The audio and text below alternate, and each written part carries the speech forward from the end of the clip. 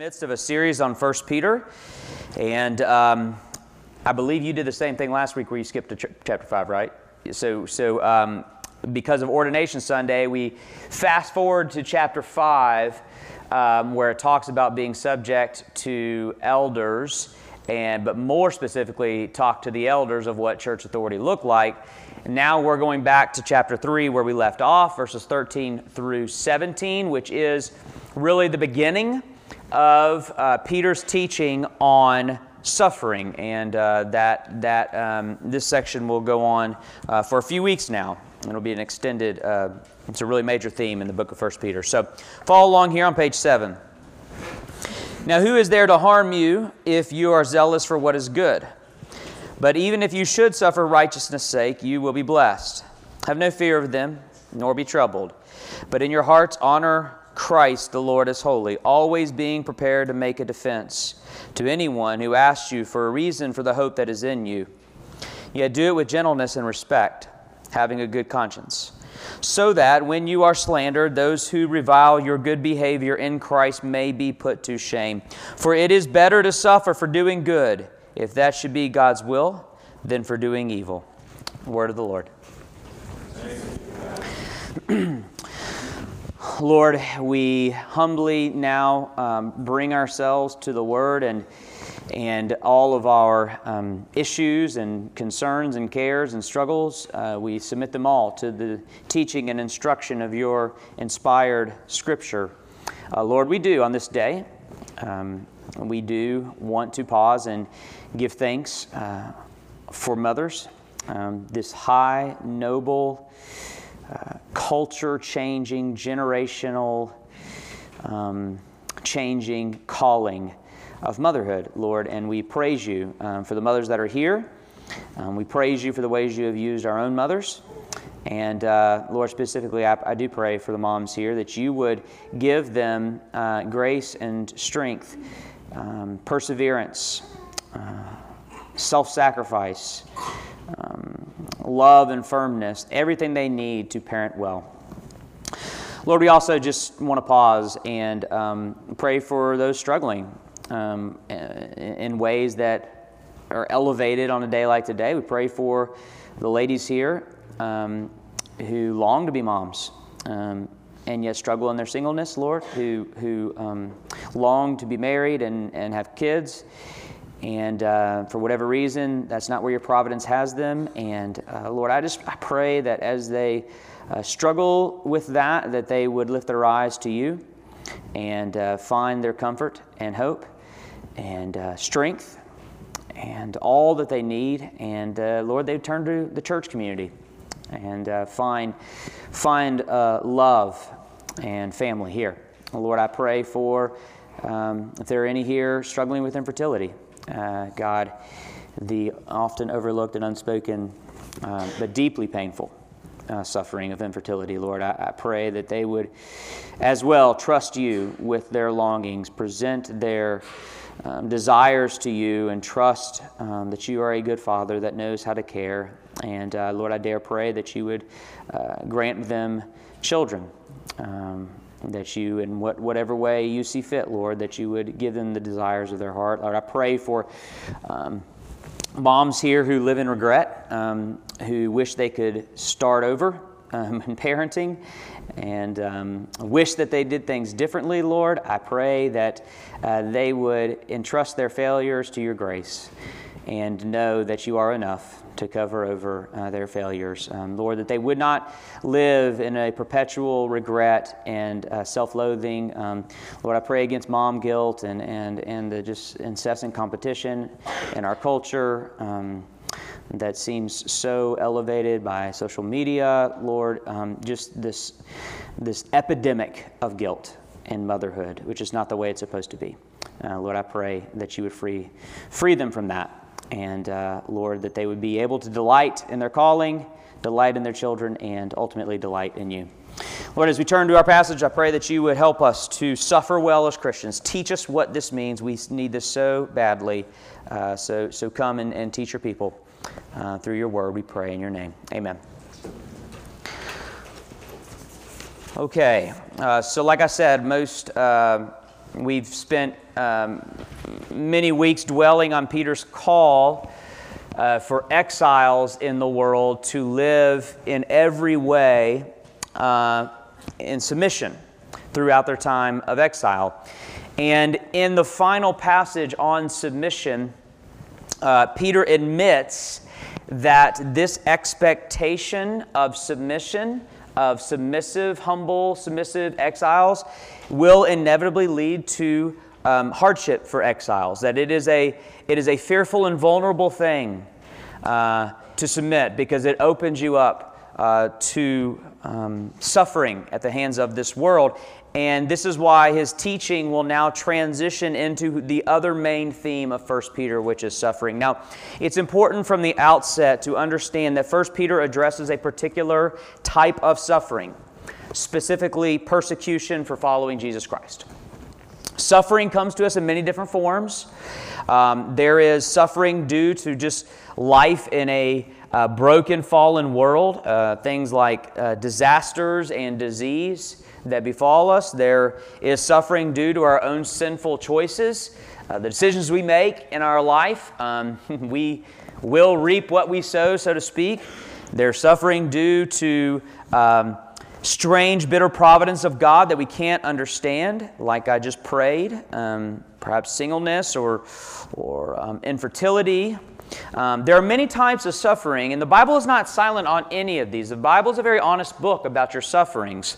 But where 1 Peter is uniquely helpful is the suffering that comes to us as a result of our obedience to Jesus Christ. That if we are followers of Jesus, if we are true followers of Jesus in a world that, according to Jesus, doesn't like Him, then the world will not like us. That if we are to follow Jesus, the world will treat us the way the world treated Jesus, with contempt, with scorn, with persecution. So my sermon title, How to Suffer Well, is talking specifically about the suffering of persecution, of mistreatment by the world for your faith.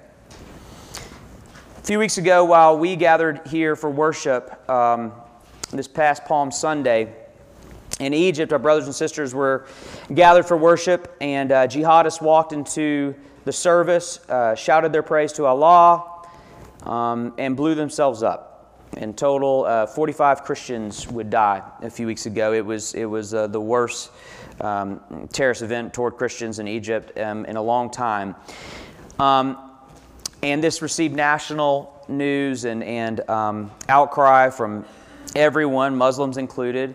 But what didn't get reported as much was that the following day, the very next day, they decided to gather again for worship. And these same Christians in a community like this defiantly came together to hear from their minister, who shared a short devotion, almost homily, I guess you could say, entitled "A Message to Those Who Kill Us." That's what we want to say to those who kill us. And in this short 8-minute devotional directed at the persecutors, the phrase "we love you" was said 9 times. And the phrase "we thank you" was said 12 times. What a strange and scandalous religion we practice. While the blood is barely dry, while the sanctuary lay in ruins, our brothers and sisters gathered together to declare to their enemies, "We love you and we thank you." Is this your response to those who do you harm? It doesn't have to be bombings. I know that's not our context. In fact, verse 17 of our passage shows us that Peter's actually talking more about the slander, the words that we receive because of our Christian faith. How do you respond to persecution, whether it's a bombing or just shunning from friends, co-workers, family members, whomever? What is your message to those who harm you? If you're anything like me, then you need to probably admit that you don't know how to suffer well. I was just deeply convicted by that this week. I don't feel like I know how to suffer well. We need help, and 1 Peter is here in the coming weeks to help us to learn how to suffer well. Today our passage is going to speak to suffering in three ways: in our fear, our response, and our motivation. Let's go through each of those briefly. What does the passage have to say to our fears and suffering? Peter begins his teaching on the whole section on suffering with a rhetorical question there in verse 13. Now, who is there to harm you if you are zealous for what is good? Now, there's a hint of sarcasm there that he's using to emphasize his point. Peter is aware, and the persecuted Christians are keenly aware, that there are many people to harm us. What do you mean, who is there to harm us if we do good? Where do I start? And Peter understands that. The point that he's making with this kind of sarcastic, rhetorical question is that if you are harmed for your zeal for what is good, then truly you cannot be harmed, is the point he's making. That is, in the end, your harm will give way to blessing, echoing what Jesus promised when he said, "Blessed are those who are persecuted for righteousness' sake." In fact, verse 14 sounds almost like a quote from the Sermon on the Mount, which it probably was.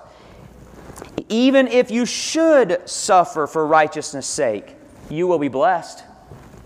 So the reason Peter rhetorically asks, who is there that can harm you, is because ultimately their harm will yield your blessing, which consequently means no one can actually harm you in the end. Now, what he does here is move seamlessly from that greater principle, who can harm you, because even if you are harmed, it will be a blessing. He moves seamlessly from that into really some practical teaching on how to suffer well. And the connection or the implication of that transition is that blessed suffering, the blessing of suffering, comes about in this particular way. This is the path to a blessed suffering. In other words, suffering is certainly not intrinsically a blessing. Suffering that leads to hard-heartedness or bitterness or vengeance or self-pity, this would not be a blessed suffering. So this is not a blanket promise that suffering equals blessings. Instead, this is a promise that doing suffering the way I'm going to tell you to do, you will be blessed. Doing suffering this way is a blessed suffering. And that's what he's laying out for us, this pathway to a blessed suffering. The first instruction he has for us speaks to our fears. Continue on. Have no fear of them. In order to suffer well, you cannot fear those who cause your suffering. It's interesting that oftentimes the suffering is easier than the fear of suffering. Have you noticed that? What they do to you is not as torturous as what you fear they will do to you. The suffering is actually not as difficult as the anxiety surrounding the suffering. In this way, those who persecute us harm us doubly. Those who slander us, malign us, betray us, harm us, they harm us doubly. There is the harm, and then there is the anxiety around the harm. I love that Peter here says, have no fear of them, nor be troubled. For many of us, it's not necessarily all about the fear. In fact, we could maybe say, I'm not really that scared. It's the troubling that connects with me. It's a persistent anxiety that gnaws at the soul. Your mind can't stop thinking about it. Your stomach is in knots. Your days are distressed. Your nights are sleepless. And in this way, you allow them to harm you even while they are doing no harm to you. That is not a blessed suffering that is controlled by fear. That's a miserable suffering. So Peter says, have no fear of them. Don't even be troubled. Now we say, well, that's easy for you to say, Peter. This isn't something I can just turn off. I just can't shut down my fears. But he actually isn't asking you to turn anything off. Instead, he asks you to replace unhealthy fear with healthy fear. He says, have no fear of them, nor be troubled, but, so there's the contrast, but, verse 15, in your hearts honor Christ the Lord as holy. When Peter says honor Christ as holy, he is speaking to a healthy fear. Fear of God. Appropriate fear of God. God is holy. And you don't know fear until you stand in the presence of holiness. So when he says, in your heart regard Christ as holy, he is saying, don't fear them, fear Jesus, which is actually almost a direct quote of Jesus himself. Don't fear them who can kill the body. Fear him who can kill both body and soul. And in this way, unhealthy fear is replaced by a healthy fear of Christ. So from this perspective, suffering can actually become a great tool because it renews our fear of the Lord. It's probably the best tool, honestly. Suffering forces us either to Christ or away from Christ. And he's saying, let it force you into a deeper conviction of Christ as holy in your heart. Let it renew your fear of the Lord. Do not waste your suffering by fearing them, obsessing over them. Instead, let the suffering drive you to the Lord, bring you home, bring you to your knees, purge you of your sins, shatter your idols. Let it renew the holy lordship of Christ in your heart. That's what he's saying. Okay, so don't fear them, fear Christ. But what do we do with them, right? How do we respond? Don't fear them who harm us, but what do we do with those who harm us? Well, let's look at our response. Here's the response to those who harm us. Continue on. Always being prepared to make a defense to anyone who asks you for a reason for the hope that is in you. That is a strange response. It's an often quoted verse, but it's often quoted out of context. Consider in the context of suffering at the hands of others. The first thing to notice here is that this is a defending, not a confronting. It is an answering, not a demanding. What I mean by that is he says, always being prepared to make a defense, not make a confrontation, a defense, to anyone who asks. Not to demand, but to ask. Peter is not envisioning a combative disposition towards those who harm us. Instead, you know what he's doing? He just won't let it die. He's just keeping right in step with his call of humble submission. We are a people who responds to the mistreatment of the world with meek disposition, yet are always prepared and ready to defend our hope when asked. And the point of the verse, the truest point of the verse, is that people should be asking. That's the truest application here. The expectation is that the way we suffer is going to lead to questions. Always being prepared to make a defense to anyone who asks you for the reason for the hope that is in you. The goal for Christian living in an antagonistic world is that we endure the antagonism in a way that will evoke questions, even from those who cause our suffering. What is with these people? Where is this peace? Where is this hope? Where is this joy coming from? Because it's a strange thing to see people suffer with hope. And so, I would say this in regard to our response. It's one thing, if you think the response is that you just need to be prepared to give an account for the hope that is in you, I would say this. It's one thing to be ready to make a defense. I'm actually pretty good at that. It's another thing to live in such a way that a defense is asked. I'm actually really bad at that. That's the truest application here. While this verse is usually used to motivate us to equip ourselves to defend our hope, the truer application is a life that suffers so well that people are asking you about your hope. Now, I would like to dwell here for a moment of application because I think we struggle with this.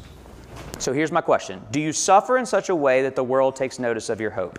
It seems to me that Christians tend to fail here in two ways. When we suffer, either we deny hope or we deny the suffering. And here's what I mean by that.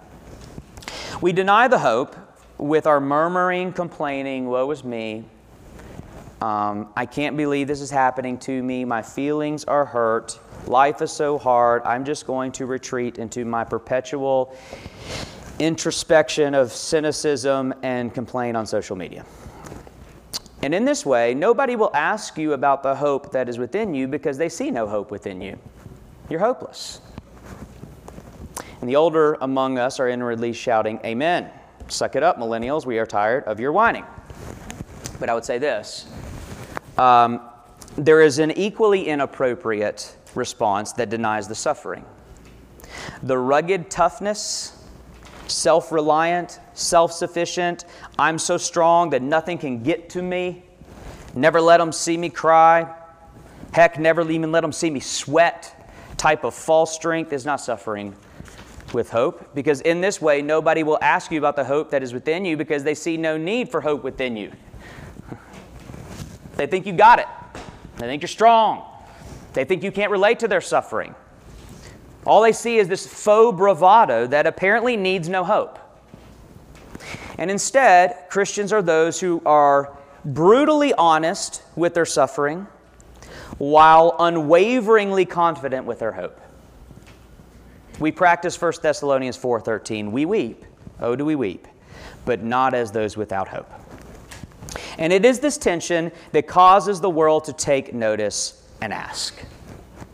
And so when they ask about the hope that is within you, when they ask about this peace, this joy that seems to transcend your circumstances in suffering, when they ask, now finally you get to get them.